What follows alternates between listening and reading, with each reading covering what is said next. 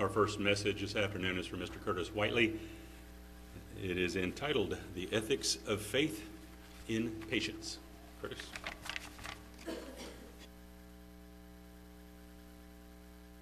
Well, good afternoon. It's wonderful to see everyone here, as it always is, on another beautiful Sabbath day. And as Ron was mentioning, we have a little break from all of this cold weather that we've been having lately.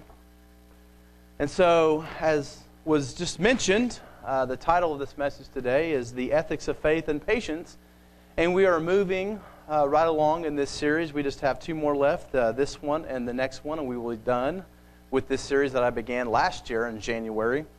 And before I get started today, I'd just like to take a little time just to thank everyone for all the prayers and the thoughts and the kind words and the cards in regards to the birth of our son, Everett, that came just last week or this last 10 days on December 25th at 7:34 a.m. It wasn't planned on that day. It was actually scheduled for the next day on the 26th, but that's how it goes sometimes. That's how our first one was. He weighed 9 pounds, 0.02 ounces, so he was our biggest. But he was also our shortest. He was 20 inches, and Asher and Addison were 21 and 22 inches. So I'd like just to thank everyone again. It's been different in this experience, adding a new one, but it's been a huge blessing. God's really blessed us.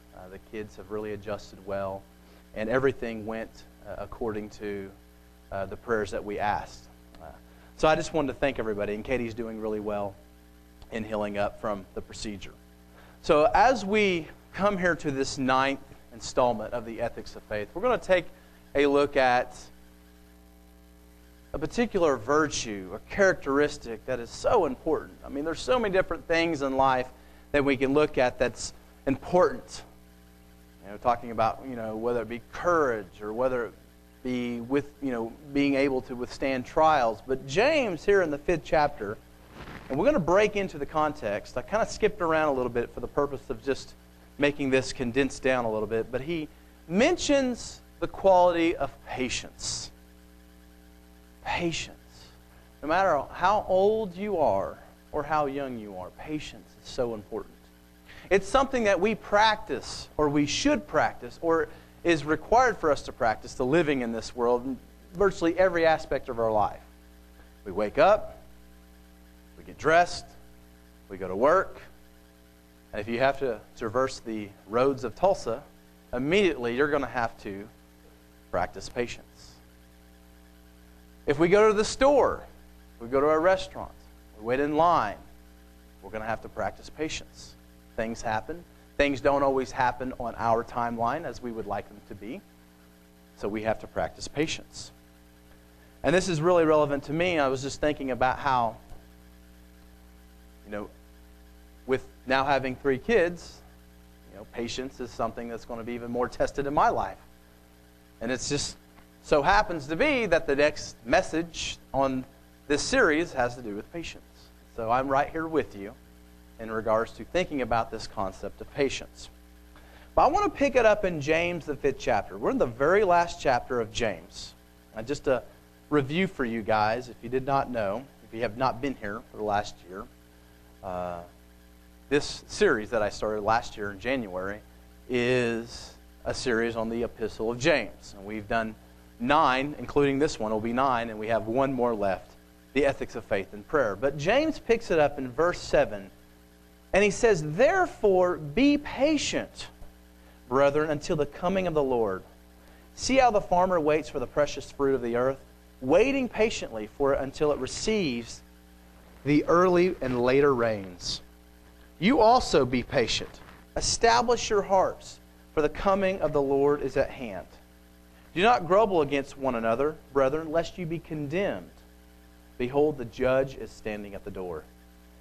My brethren, take the prophets who spoke in the name of the Lord as an example of suffering and patience. Indeed, we count them blessed who endure. You have heard of the perseverance of Job and seen the end intended by the Lord, that the Lord is very compassionate and merciful. And He really is. Talking about how important patience is, let's just take a step back and think about how absolutely thankful we are that the God in which we serve is patient with us. Let's think about our life. Think about that. Think about all the qualities of God, all of them equally as important. But man, when I go and I think about the things that I've done in my life, when I think about the things that I've said, the things that I've thought, even in the midst of blessing, I'm so thankful that God is very patient with us, with all of us. But right here, James gives us this exhortation to be patient, specifically the patience until the waiting of the Lord, until the Lord's return. And we don't know when God's timing is for Jesus Christ's return to this earth. In a lot of ways, it's irrelevant, because at any moment, our race on earth could be done.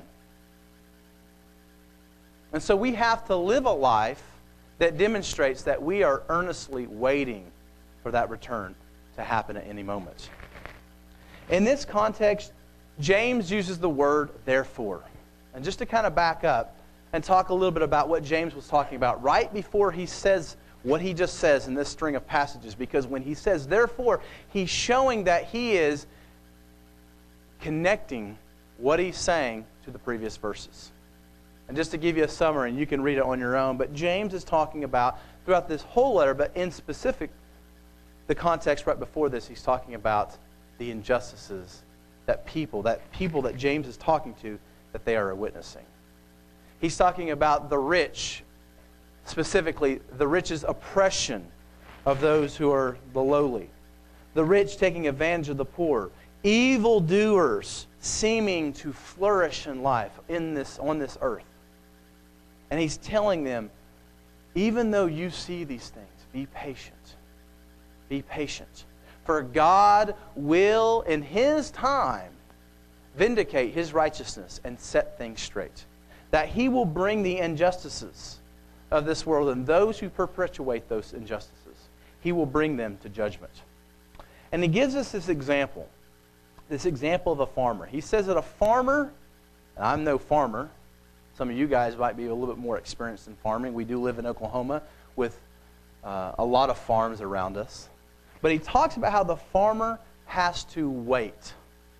And he basically says that the farmer must plant a crop and wait for the full cycle of the crops to mature before it becomes ripened. And he mentions this concept of the early and later rains. Now, in the historical context, in this region of the world, the Mediterranean, that's how farming was done. Farming in the Mediterranean, within the location of Palestine, farmers were reliant on two rains. The early rains of the late autumn, the late fall that is, like late October, early November, and the later rains of the early spring, like March and April. Both rains were necessary as the early rains got the crop started, allowing initial growth, and the late rains enabled the filling out and ripening of the grain. For the farmer, patience of these rains coming was imperative. And the point of James' illustration is that we are primarily sowing and cultivating in this life and not reaping rewards. Our rewards are in front of us. They are in the future. God will bless us in this life. But one thing we have to remember is that this life, we are here to mature. We are here to come into the full stature of Jesus Christ. Let's go to Deuteronomy, the 11th chapter. I want to bring something out here, something that all of James' readers, we know that in the opening of this letter, James says to the tribes that have been scattered, he's referring to those Israelites, those who have Jewish heritage, that would have understood the stories of Moses, the first 5 books of the Bible, would have understood the story of Israel coming out of Egypt and moving into the Promised Land. And he says this knowing, says what he says about the farmer, knowing, specifically talking about the early and later rains, understanding that the people he's talking to is going to be familiar with Deuteronomy, the 11th chapter. In verse 8 of Deuteronomy, It says this, "Therefore you shall keep every commandment which I command you today, that you may be strong and go in and possess the land which you cross over to possess. And that you may prolong your days in the land which the Lord swore to give your fathers, to them and their descendants, a land flowing with milk and honey." Verse 10 is key. "For the land which you go to possess is not like the land of Egypt, from which you have come, where you sowed your seed and watered it by foot as a vegetable garden. But the land which you cross over to possess is a land of hills and valleys, which drinks water from the rain of heaven. A land for which the Lord your God cares. The eyes of the Lord your God are always on it, from the beginning of the year to the very end of the year. And it shall be that if you earnestly obey my commandments, which I command you today, to love the Lord your God and serve him with all your heart and with all your soul, that I will give you the rain for your land in its season, the early rain and the later rain, that you may gather in your grain, your new wine, and your oil. And I will send grass in your fields for your livestock, that you may eat and be filled. Take heed to yourselves, lest your heart be deceived, and you turn aside and serve other gods and worship them. Lest the Lord's anger be aroused against you, and he shut up the heavens, so that there be no rain, and the land yield no produce. And you shall quickly from the good land which the Lord is giving you." Notice in verse 10 and 11 of this passage, God says, the land you are going to possess is not a land like Egypt. And what is being referred here is how the lands in Egypt versus the land in the promised land, how it's watered. In Egypt, watering was done through an irrigation system. Literally, humans intervening in the environment, adjusting the environment. So water could be irrigated, could be canaled to different farm fields. They didn't have to rely on the rains. Of course, there are stories about how they relied on the rains and stuff for the Nile River, but the way in which that they would rely on rain to come and water their farm fields was through human intervention within the environment. Notice how it says where they watered it by foot. Literally, a farm could be over here, and there'd be a canal connected to it. And all it would take to water that farm field was just some moving of the soil as it allowed water to flow to that water or to that farm field. But here in the promised land, the ground was watered by heaven, literally by rain. And why this is important is because it demonstrates in the promised land, when you come to it, you're going to come to a land that's flowing with milk and honey, but you're also going to come to a land where you're going to have to be completely reliant on me, that is God speaking, for it to be watered. Because it's not watered by canals or ditches or some sort of human intervention or technology, but rather it's watered by heaven. It's watered by rain. It's going to take much more faith and patient endurance for the Israelites in the new promised land. This is something that all of those who would have been reading what James had to say would have understood. And that's so much how life is. You know, we live in this world, and it's kind of we've always looked at it as being analogous to, Egypt. And we're coming out of Egypt. And the kingdom in which we serve and the God in which we serve, it's not like the ways of the world.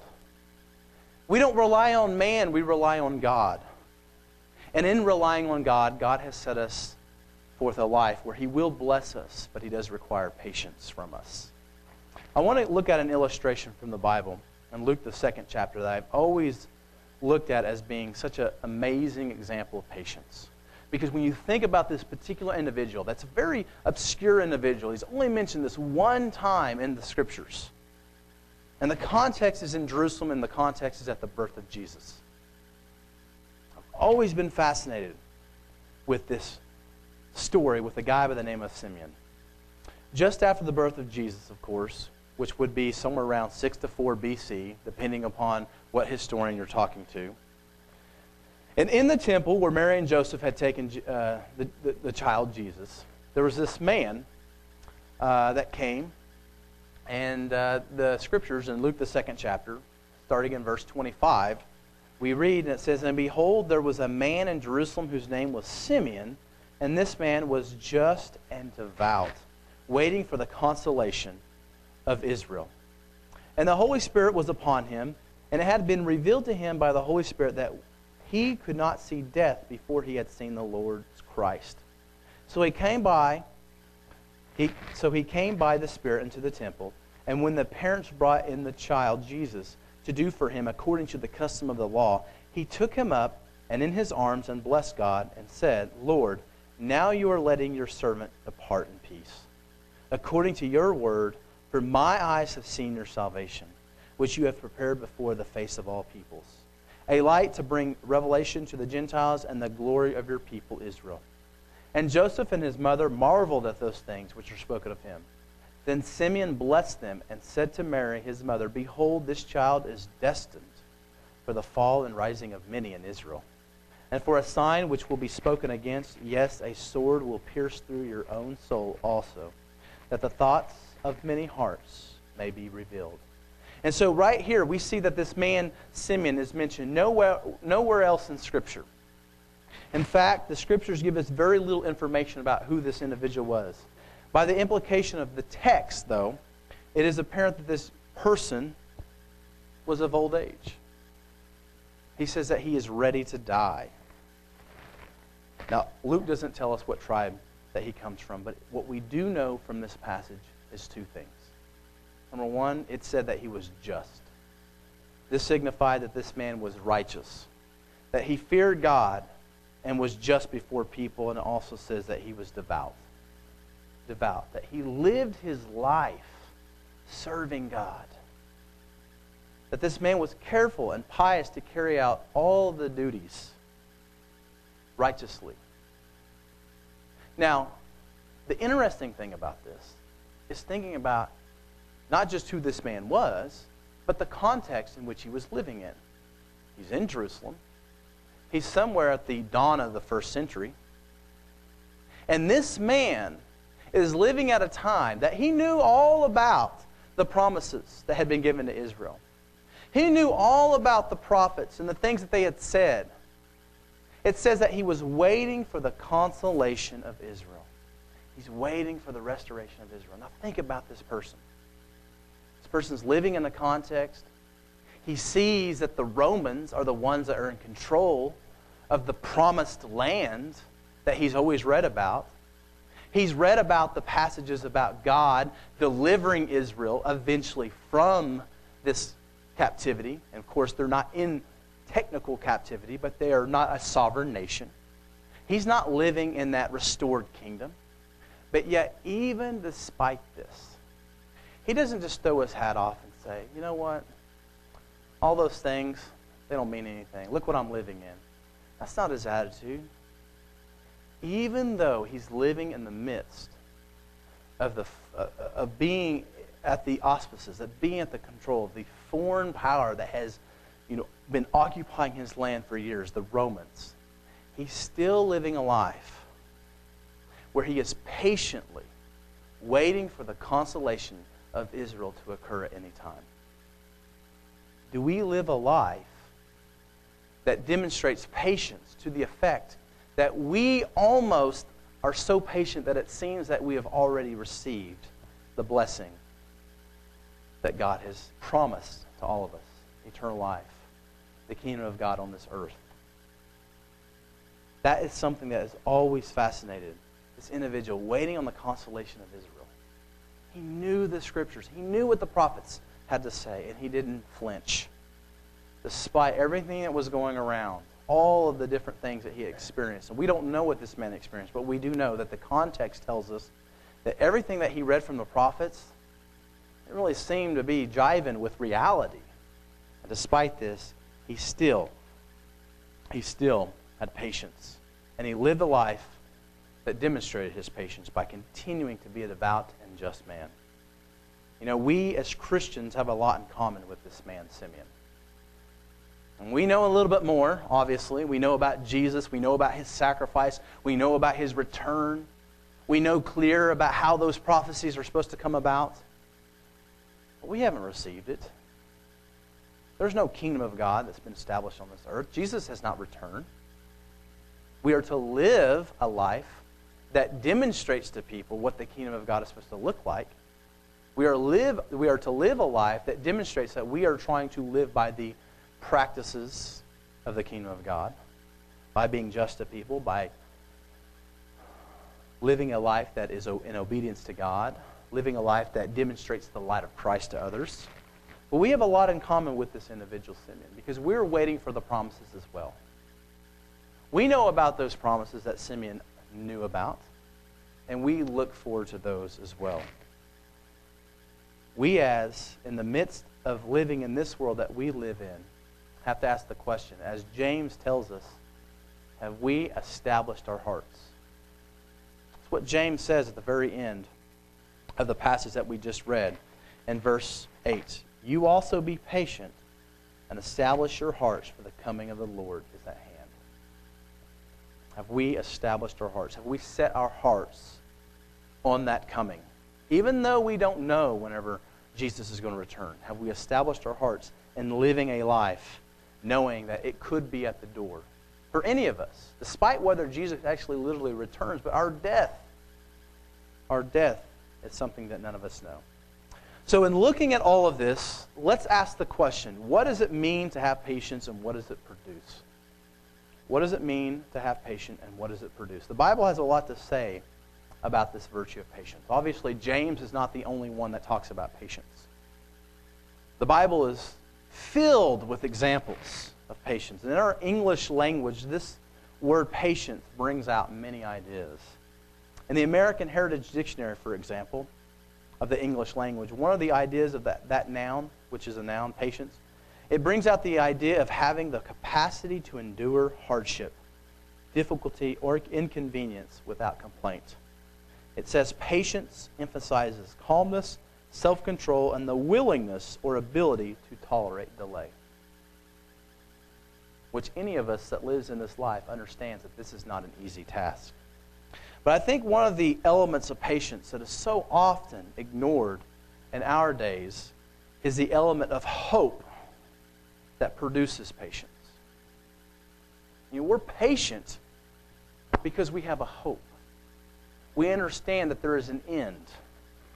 In the New Testament, patience is closely connected to hope and is also closely connected to faith.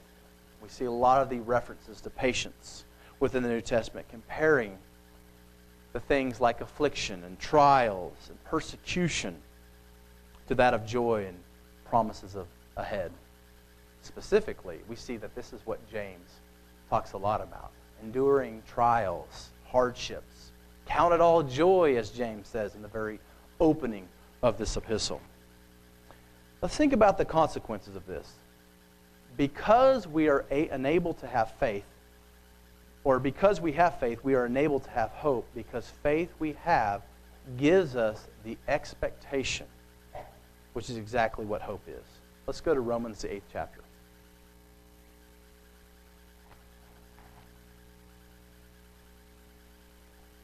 I'm going to pick it up in verse 18. A very famous passage of Scripture. Many of us have read it many times. We've expounded upon it many times. But picking up Paul's thought, it says in verse 18 of Romans the 8th chapter, "For I consider that the sufferings of this present time are not worthy to be compared with the glory which shall be revealed in us. For the earnest expectation of the creation eagerly waits for the revealing of the sons of God. For the creation was subjected to futility, not willingly, but because of him who subjected it in hope.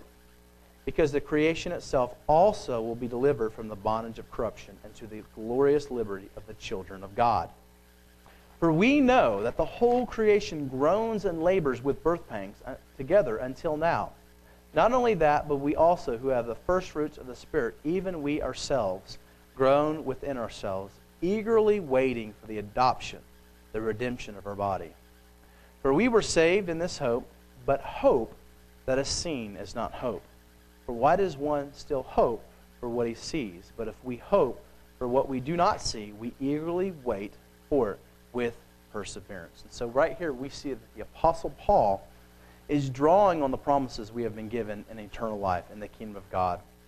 We shall be finally clothed in immortality.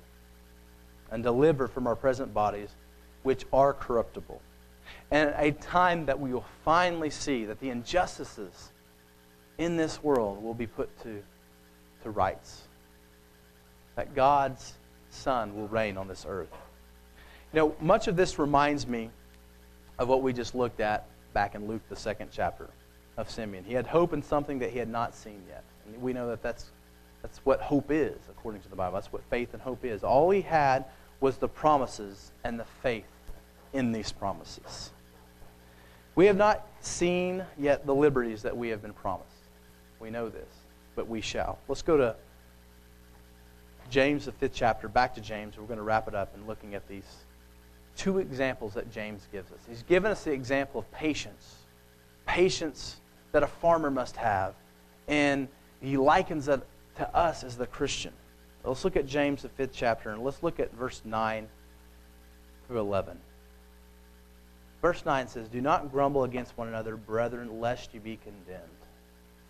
Being the judge, behold, the judge, that is standing at the door. My brethren, take the prophets who spoke in the name of the Lord as an example of suffering and patience.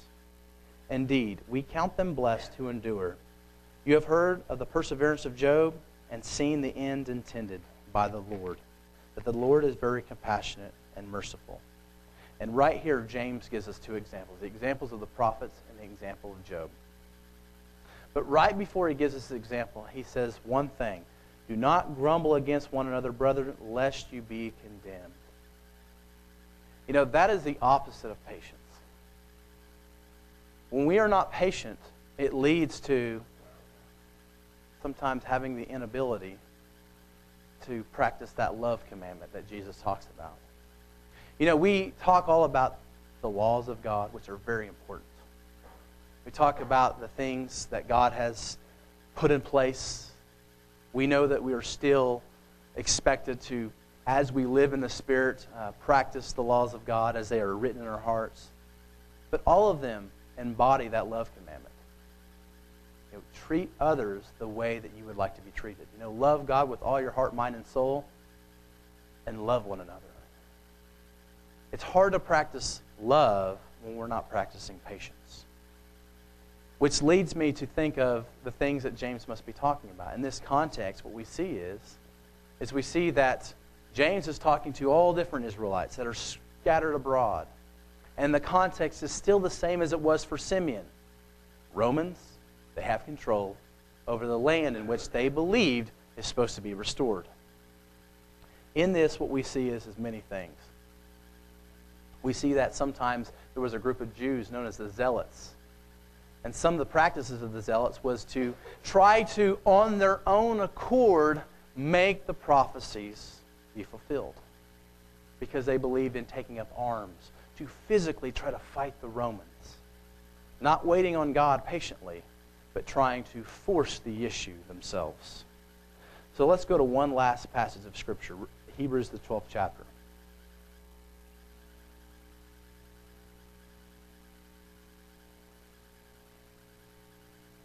This is, of course, a very, very famous. All of these are very popular passages of Scriptures. But this is right after the faith chapter, Hebrews the 11th chapter, that is. In Hebrews 12, the first two verses, it says, "Therefore we also, since we are surrounded by so great a cloud of witnesses, let us lay aside every weight and the sin which so easily ensnares us, and let us run with endurance the race that is set before us, looking unto Jesus, the author and finisher of our faith, who for the joy that was set before him endured the cross, despising the shame, and has sat down at the right hand of the throne of God." Such a great cloud of witnesses. We have such a great cloud of witnesses. Not James, but the author of Hebrews here, right when he's saying this, he's referring to those great men and women of faith. Talking about Abraham and Sarah and David and Samuel and Daniel, all of these great men and women of faith, and how they're examples of endurance. And that endurance is only possible because of patience. And of course, in the end, what we are to do is to set our eyes on Jesus. To set our eyes on Jesus. You know, there's an interesting little tidbit here that's talked about here in Hebrews, and it's likened to our Christian walk. He talks about run the race. You know, all of those things that easily ensnares us, the sin, the weights of sin. Right now, in our lives, we have to ask ourselves, as we do at any point. Of course, we're in January now, and we're leading up again to another start of God's holy days, to the Passover season where we examine ourselves. And there's nothing wrong with starting to examine ourselves quite a ways off, because it's going to be here before you know it. And start examining ourselves and start thinking about what are the things that are ensnaring us in our life. All of us go through different things. All of us have different trials. All of us have different temptations. But right here when he says run the race, when athletes perform in races, you can think about today, athletic competition. This word that's used in the Greek is agony. Race, agony. And it's talking about how it takes great endurance. It takes going through the trial of pain. And when we run a race, when we do any athletic competition, it takes effort. When athletes perform in races, there is a lot of physical exertion. It calls for 100% effort and is demanding on the body. And maybe some of you guys have ran races before, you've lifted weights, or you've done some sort of athletic activity or fitness activity, and you know it's not easy. You lift weights, you have any kind of resistance towards the muscles respond by elevating the heart. Lactic acid starts to build up in that muscle, and it takes a lot of exertion. It takes a lot of endurance. It takes a lot of pain. And to be able to endure that activity, whatever it is, it takes endurance. And that endurance starts with our practicing of patience. And it's only something that is enabled in us if we set our eyes on Jesus. And so what I think James is trying to get to us today is to looking at what he has to say and everything that he's talked about. He's talked about trials that we go through. He talks about, the temptation to speak, unrighteously with each other. The temptation to, just throw our hat in and give up and say, well, look at how the world's going. Look at how my life is going. Why do I want to continue on? Because he's at the door. I'm not saying that literally. We have no idea when Jesus is here to return. But the imminence of our life, even if we live 50 more years, think about how fast 50 years goes by. It goes by just like that. We have to live a patient life because that is what we have been called to do. So as we close up this message, I'd like all of us just to take this in and just think about, are we living a life that demonstrates our patience to the extent that we live a life that even though we might be going through hardships, even though we might be going through trials, we still live a life as if we have received the promises? Just like Jesus did himself. He was so sure of the promises that God had declared that he was able and he was willing to give up his life. He didn't think back, oh man, this is hard. What I've came from. I gave up being on the throne of God and being a part of the Godhead to do this. But he had patience, and that patience produced endurance. He demonstrated the way for all of us. So as we look at this message and as we think about the ethics of faith and patience, let us strive as we once again near another holy day season to practice the virtue of patience.